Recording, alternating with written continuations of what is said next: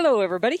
Good morning, evening, afternoon. Welcome to the show, The Big Show, the most critically important podcast that is recorded in our car. And that's right, we are on the road again today. We're driving around a corner and we see a bunch of people out there wearing orange, picking up trash. That would be a local 4-H club out there keeping the roadside cleaned up, which is great.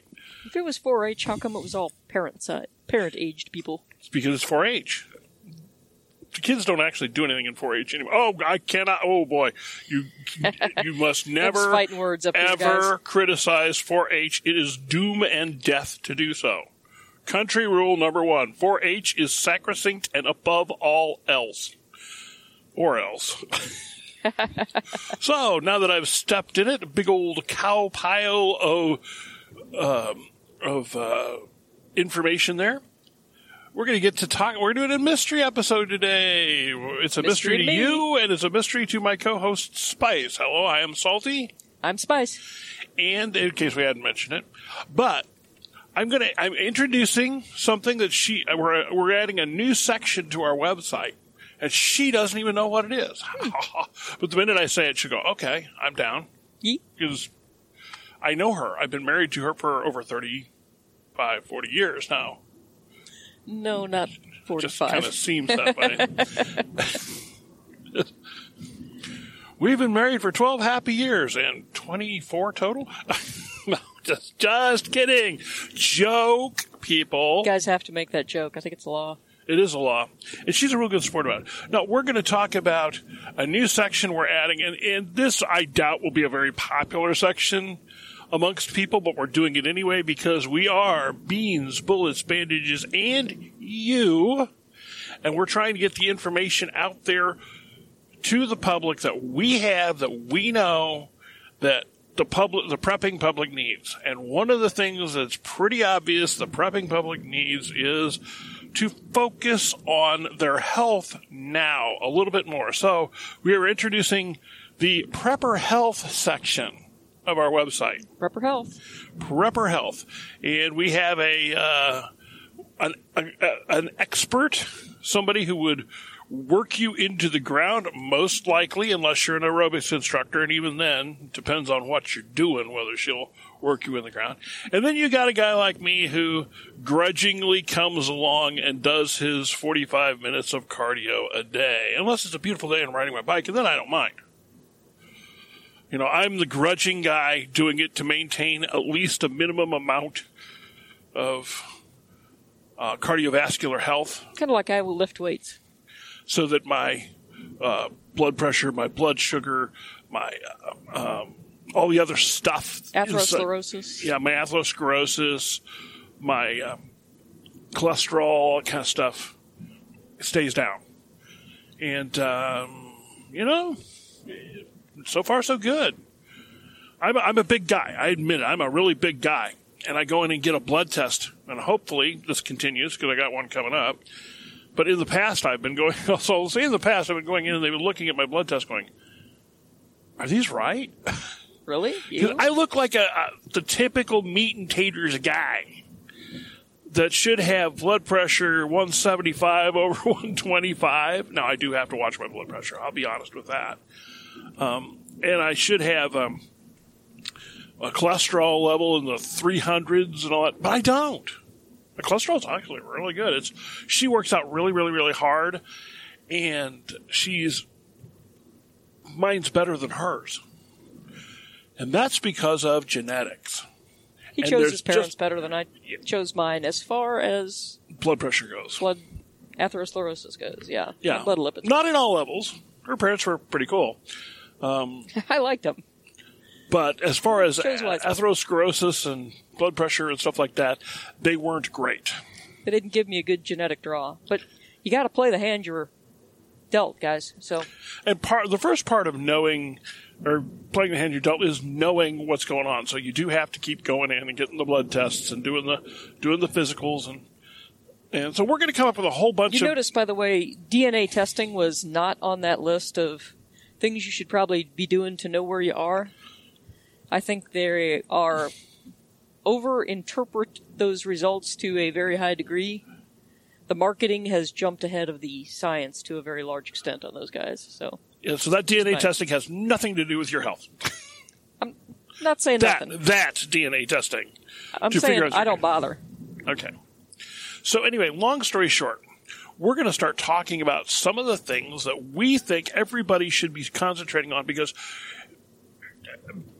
stuff hits the fan situations, whether they be your personal stuff hit the fan situation or nationwide, statewide, area-wide, worldwide. However, they are a come-as-you-are disaster, because you're going to be in the middle of a disaster and you're going to be as you are. You're not going to be, oh, yeah, let me get 6 months to get myself buff before that disaster happens. It won't be that way. Whatever it is, whether it's your truck axle falls out of your car or your truck and you've got to walk 15 miles back to town. That's a disaster of a minor scale, but it could be a really big disaster if you can't walk. Not to mention having a heart attack at any point in time is its very own disaster. It happened again this year. It happened to a guy I know very, very, very well. He went out. Guy looked fit. He went out. One of my neighbors. Oh, yeah, we got a running whistle pig in front of us. And he's running right down the road. Middle of the road. Come on, whistle pig. Bad choice. He's a furry little whistle pig, too. Yeah, he hasn't fully shed out yet. In case you don't know what a whistle pig is, that's a groundhog. Yeah, it's Groundhog Day today.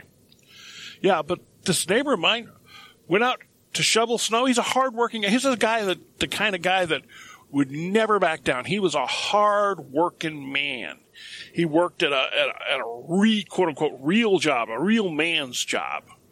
Hard contracted labor type stuff.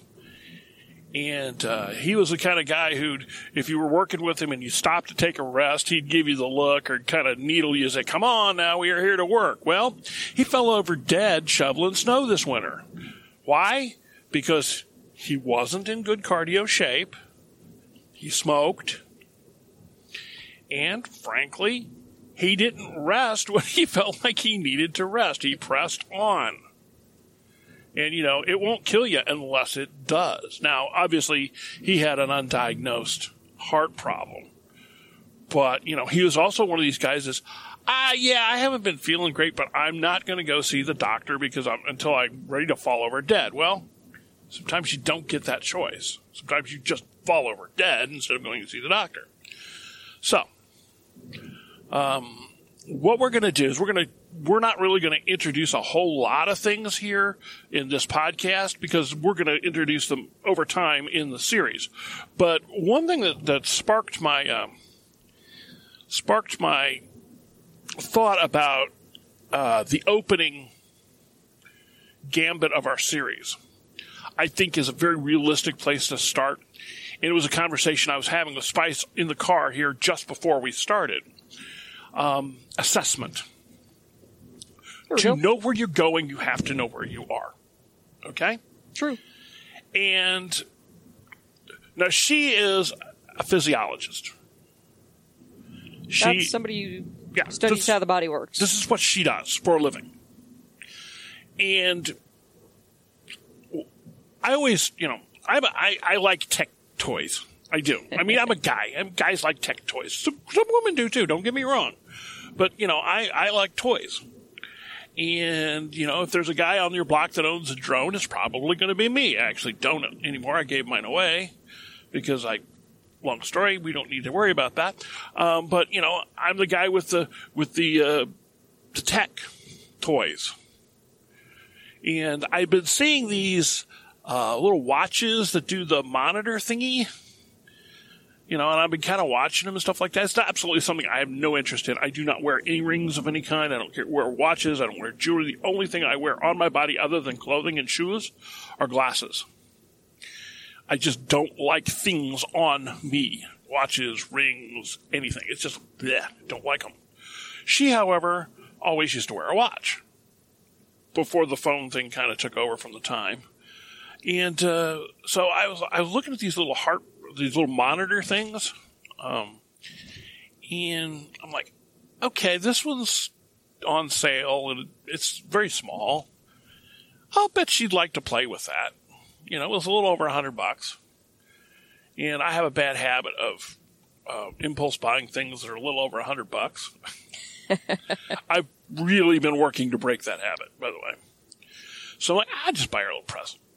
We don't do presents in the normal sense. We don't do birthday presents. We don't do Christmas presents at all.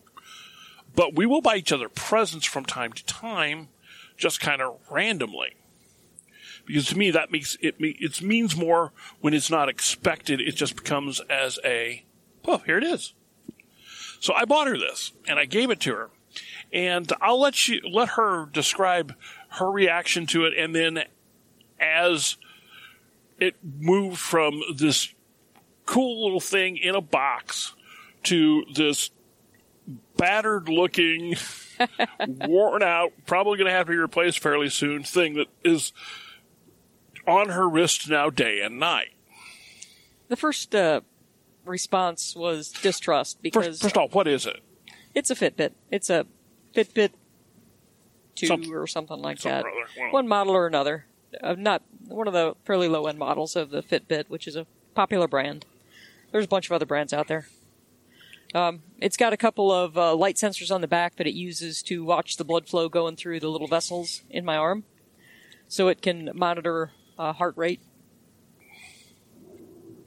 And by doing things like that and watching changes in that over time, it can infer things about like when I'm sleeping, and it's got a motion sensor in it, so it can tell when my arm's moving, and it thinks from that it knows when I'm walking and stuff like that.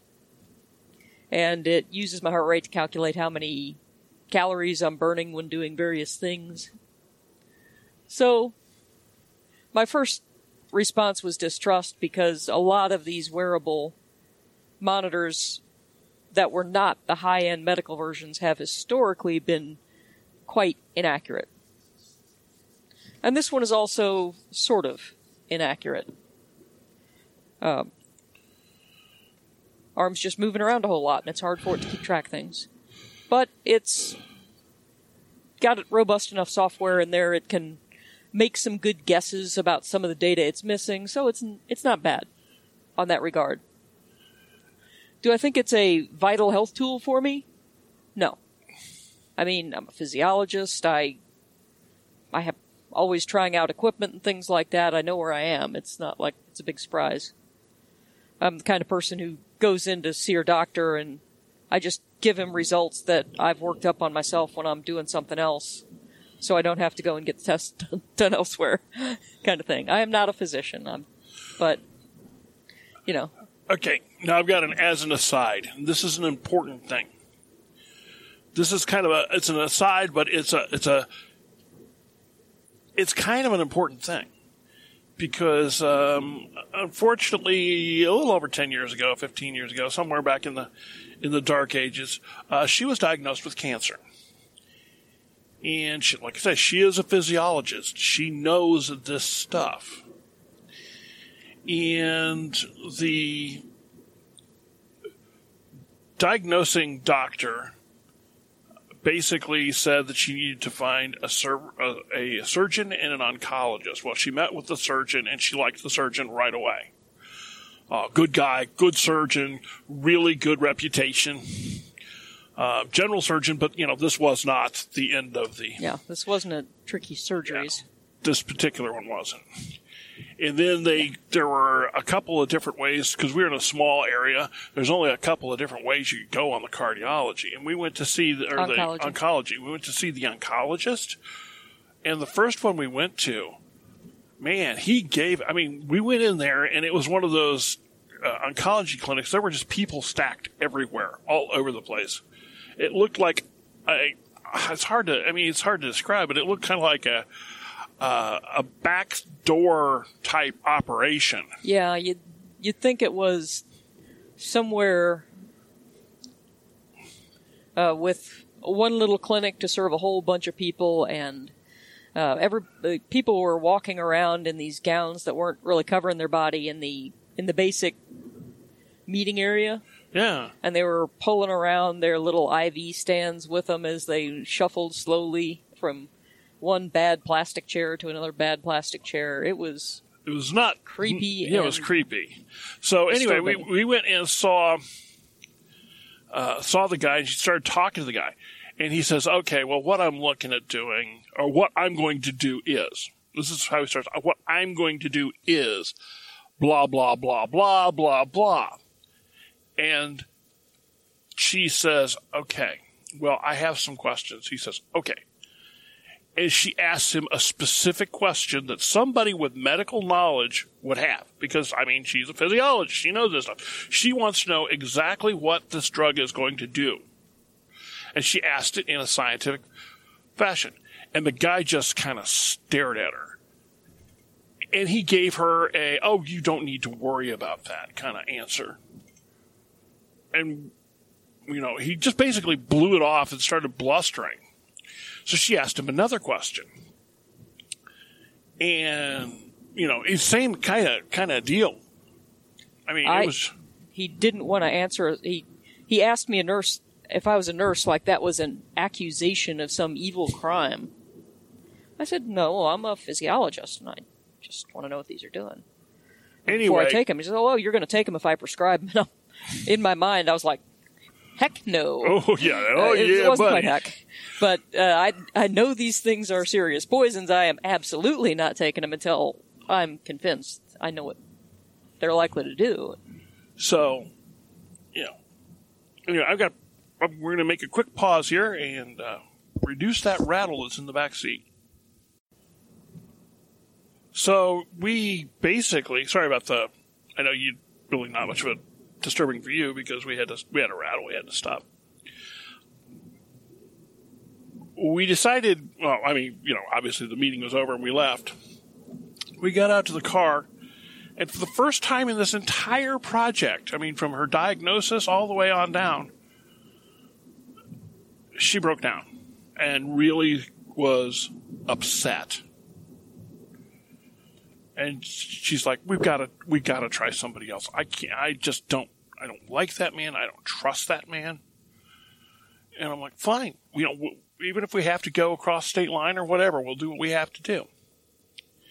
So we went back to our general practitioner and said, we need another recommendation because that guy is just no. He hadn't known either guy. Hadn't known, yeah. Because they were both new to town. Right. And had told me to start with, if you don't like this guy, let me know. I don't know either one, so I'm setting you up with the one who's soonest. But you're gonna have a relationship with this guy for a while. So we went back and, let's try the other one. Okay, so we were like, and so we started asking around with the other one, and the other people said, well, he's kind of weird. And that's all oncologists are kind of weird. You have to be. It's a tough job. Goes with the thing, because it's a hard job. So we made an appointment with the other oncologist, and she's a performance athlete, and turns out he was too. She's a cyclist. He was a cyclist. But we went in there, and he is kind of a little bit of a different kind of guy, but again, he's an oncologist, so you would expect that. And the first thing she did was he said, okay, well, generally we give this treatment here. And so she asked him the same exact question. And the total opposite reaction happened. He's like, oh. His eyes lit up. He said, I get to talk about this. Are you in the industry? And she said, well, I'm a physiologist. And he said, okay, then you'll understand what I'm saying. And he just starts in, and they're off. You know what I'm saying? Well, this is exactly what it's going to do. It's going to do this. He's like, okay, this does it. Well, nobody really knows why this does this, but it does. And it's like, laying out what the risks were and what the he's potential like, benefits were. He's like, oh yeah, this is some serious poison. You're getting the full meal deal. This is some serious stuff. And I normally wouldn't go this way, but because I don't like what I'm seeing here. And blah blah blah blah blah blah blah. And they just hit it off. Because he was truthful. He answered the questions completely. He obviously is competent. And he was direct and not sugarcoating things. It turns out upon further discussion well, that's what some people don't like about him. Yeah, that's what a lot of people... He's direct. He was very, very direct. Sometimes the direct things oncologists have to say are not fun to hear. No, sometimes they're not fun to hear at all. But it's never fun to hear what an oncologist has to say. Even when they give you good news, it's always tempered with, for now. Yeah. As I remember one of the things he said, breast cancer is the gift that keeps on giving. Yeah. And he was right about that. So anyway, and this is a guy she's maintained a relationship as an oncologist with for almost 15 years now, that's good because that's 15 years beyond when she got her. But anyway, long story short, and the reason I brought this up is that there are multiple health providers, and you need to make sure that you're comfortable with the competence and the communications of the one that you have. And both aspects of that are important. Some people are very good communicators, but what they're selling you is not very specific, and it's largely a bunch of platitudes. I was reading something this morning that was that way. The person was a good communicator, and they were saying all the things that people usually say, but it was clear to me that he didn't really understand what the heck the stuff meant. He was just saying it because it was the things people usually say. Now, there's a second aside to our story. And you can look it up. You can go onto a search engine of your choice. I personally recommend DuckDuckGo or Epic. And I'm not going to give you names, but you can look it up in North Missouri for a doctor who was convicted of fraud. And that was the first guy we went to. Turns out he defrauded people and basically was a monster. It turned out he was taking people who were on a maintenance chemotherapy program, and he was taking their drugs, the empty bags, and refilling them with a saline solution. Because these are really expensive drugs, and he got to pocket the difference. Yeah, and those people were going to die anyway. So, yeah, he was doing that, and he got caught. And he got... Yeah. I see why he didn't trust nurses. One of his nurses turned him in. Yeah, one of the He nurses... always mixed his own drugs, which is kind of weird when you have oncology nurses. Well, they don't mix it, He always hung his own drugs. So, because they would know, this is not factory fresh. So he always hung his own bags. He says it's his own little quirk. But in reality, but he got caught. One of the nurses caught him. And of course, the instant she saw what he was doing, it was... Go time. It was go time right there. I mean, she called the authorities. I don't know whoever the authorities are for that sort of thing, but she had she called in the entire wolf pack on him. And it turns out he'd been given saline solution instead of chemotherapy to a lot of patients. And I believe the way they actually got him was for Medicare and Medicaid fraud. Because it's hard to say on anything else, but they got him on the fraud part of it because they were able to take his records from what he purchased versus what he billed. End of story. That's how they got him. They couldn't prove anything else, but they could prove that he billed them for a lot more than he purchased. And he went down for that. So that's why the guy was... Now, this is an unusual situation. I mean, I've never even heard of anybody else doing this, but these kind of things are out there. So, if people don't want to answer your questions in the medical field, there may be many, many reasons for it, but walk. There's also a lot of people who are selling treatments that don't have really good evidence behind them. That's why, on 3BY, I spend a lot of my time and effort for the site researching the scientific background of a lot of different treatments so I can pass them on. Because... I am expert enough to be able to read and understand the literature, but I'm not an expert in all these various fields, and most other people aren't either. But I think it's important to know where the decisions are coming from, to make decisions based on good ground. So I'm mostly trying to provide good ground by telling you what the actual evidence is out there, and then you can do whatever you think best. Okay, so where does this leave us? Now, first of all, I think, we're going to start out with talking about assessment. I think that's a reasonable, because you got to know where you are before anything else. And we've talked about a little bit on podcasts before about knowing where you are, but I think we need to do a little bit more on that.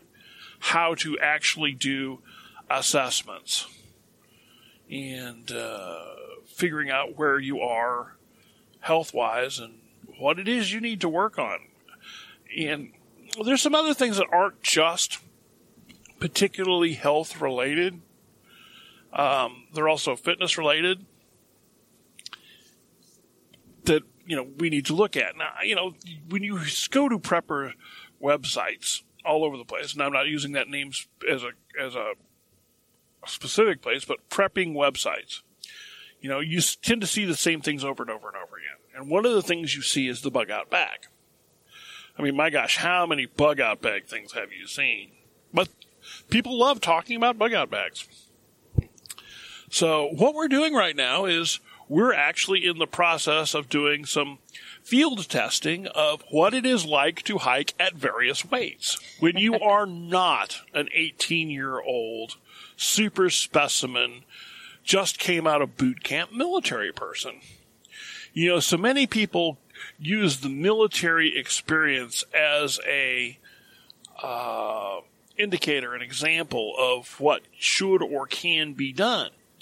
And there's a big difference between being a 45-year-old man who sits behind a desk all day and a 19-year-old kid who just came out of boot camp. That's what they're expected to do. It's just a huge difference. So she's actually been doing some hiking with varying different weights. I'm in the process of setting her up a hiking rig, not really a bug-out bag, but a hiking rig that uses very, very, very lightweight stuff. And, of course, we go back to the old Keith Bontrager trio of light, cheap, strong. Pick 2. So, light, cheap, strong, pick 2 is going to be one of those things that you're going to hear a lot of from us because I think it's very true. So, yeah, we're looking at what's your fitness level have to be to carry 35 pounds on your back? What does your fitness level have to be to carry, or X percentage of your body weight on your back to be more fair? Because somebody who's her weight at 120 pounds will have a lot more trouble carrying long-term 50 pounds on her back than a person who's, 210 pounds and still the same amount of the same general fitness level. That person can much more easily carry 50 pounds. Yeah, a 6-foot-tall guy could have been carrying the pack I was struggling with. But you weren't really at the same fitness level. No, but if I had to do 20-mile days, I'd have been struggling. Yeah, a lot of people, and this is why we're doing this, a lot of people underestimate what they can do, or overestimate what they can do. Yeah. They overestimate what they're physically able to do. So basically, we want to start with assessments. What are you physically capable of doing? Can you walk 10 miles with a 35-pound backpack? Most people say, oh, sure. Well, have you done it? Have you tried it? And part of your assessment's also going to be not just your health, but your gear. Do you have the shoes to do it? Do you have the pack to do it? So this is going to be a synergistic type thing. So this is what the future will hold. Do you want to add anything else to it? Do you have any other ideas that you want to share right now as to ideas that are coming into your head on the series? I was just thinking about maybe helping people figure out how to use the health assessments they have now to help guide their preps. Like, I think most adults probably ought to have a blood pressure cuff and a stethoscope so they can take blood pressures, and then what do you do about it? Because a whole lot of, more than half the adults in the country actually have blood pressure that's higher than it ought to be. And in a stressful situation, that goes way up. And the first time something dramatically bad happens, I expect a whole lot of hypertensive incidents. Yeah, because this is a synergistic thing, too, because not only do we have that stress, and not only do we have the situation you're in. But so much of the prepper food we have stored is really high in sodium. So it's a synergy. You're getting stress. You're getting really, really high sodium levels coming in. This could be a problem. And you're also getting into a shortage of, drugs that you may be taking now. So and we've talked about this before, but we need to talk about it again because, this is part of what It's an important prepping aspect for modern America. It's not the frontiersman kind of prepping. It's taking people where they are now and trying to make sure they do well when tough times come to them now. That's a much bigger feature than it was for your great-grandpa. Exactly. And, one of the things I keep hearing about is, we like traditional food. We like that big traditional breakfast, right? Well, when you have that big traditional breakfast with the eggs and the toast and the bacon and the butter and all that kind of stuff, you're loading up to go out and do a hard day's worth of plowing, right? Or you're going to go out and thresh by hand, right? Or you're going to herd cattle all day long. You're going to be up and active and out all day long.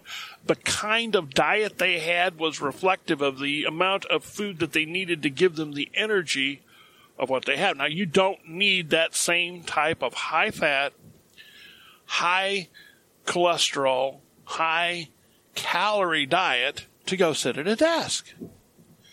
And these are the types of things we want. Well, this is what they did 100 years ago. No, that's not what they did 100 years ago. They went out and did a lot of hard work 100 years ago. If you think about how many labor-saving devices we've put into our world.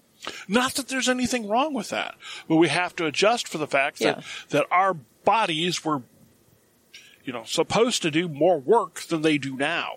I would actually go a little further and say, to an extent, there is a problem with that. Because it encourages people to be so basically sedentary that they miss a lot of opportunities.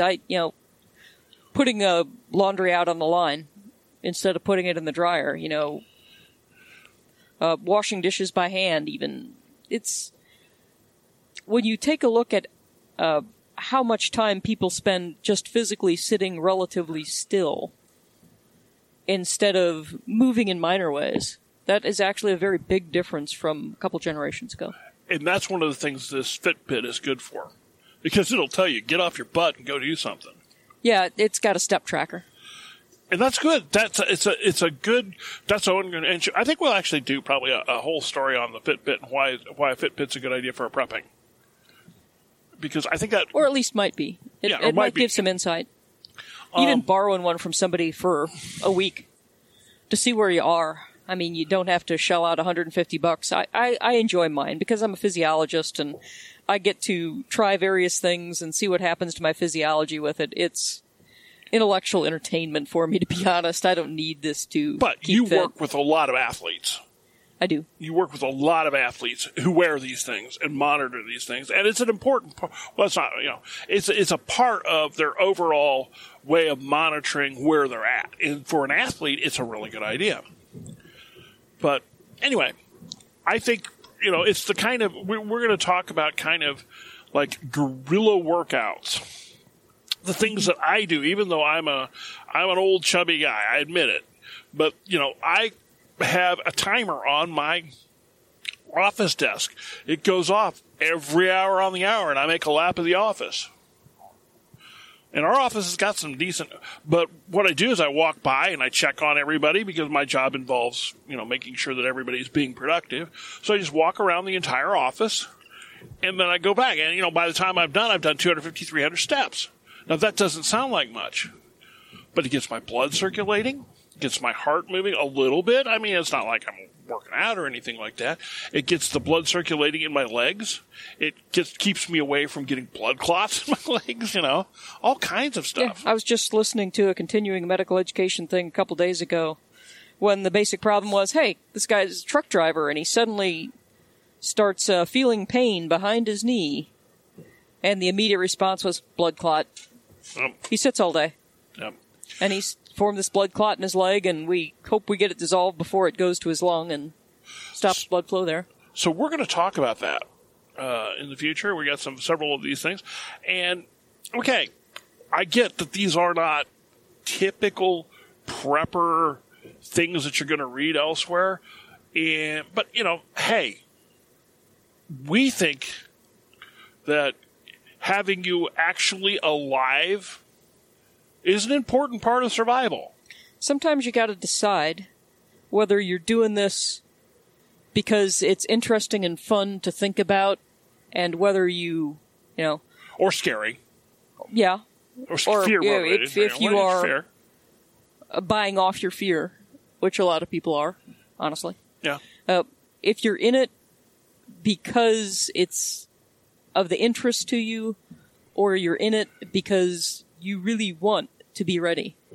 And the approaches are different for those two things. I mean, if you're just in it because paying attention to it helps allay your fears, then it might be perfectly fine to read 45 descriptions of how to build a bob and nothing else. But if you actually want to be ready to deal with situations, it requires a different approach.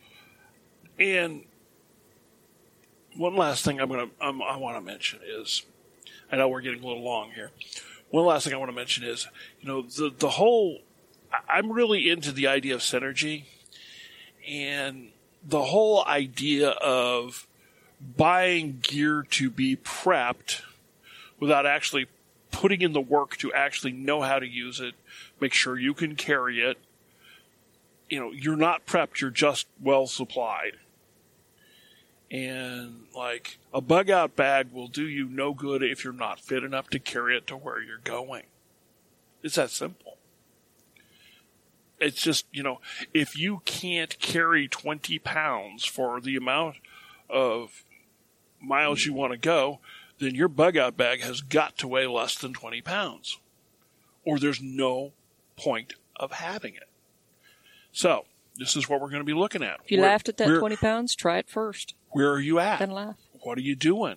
If you can't do it, you got a choice. You can either carry less, or we like the idea of getting fit more. That's our choice. So, anyway, hope you enjoyed the podcast. We'll catch you next time, and hope you enjoyed the series.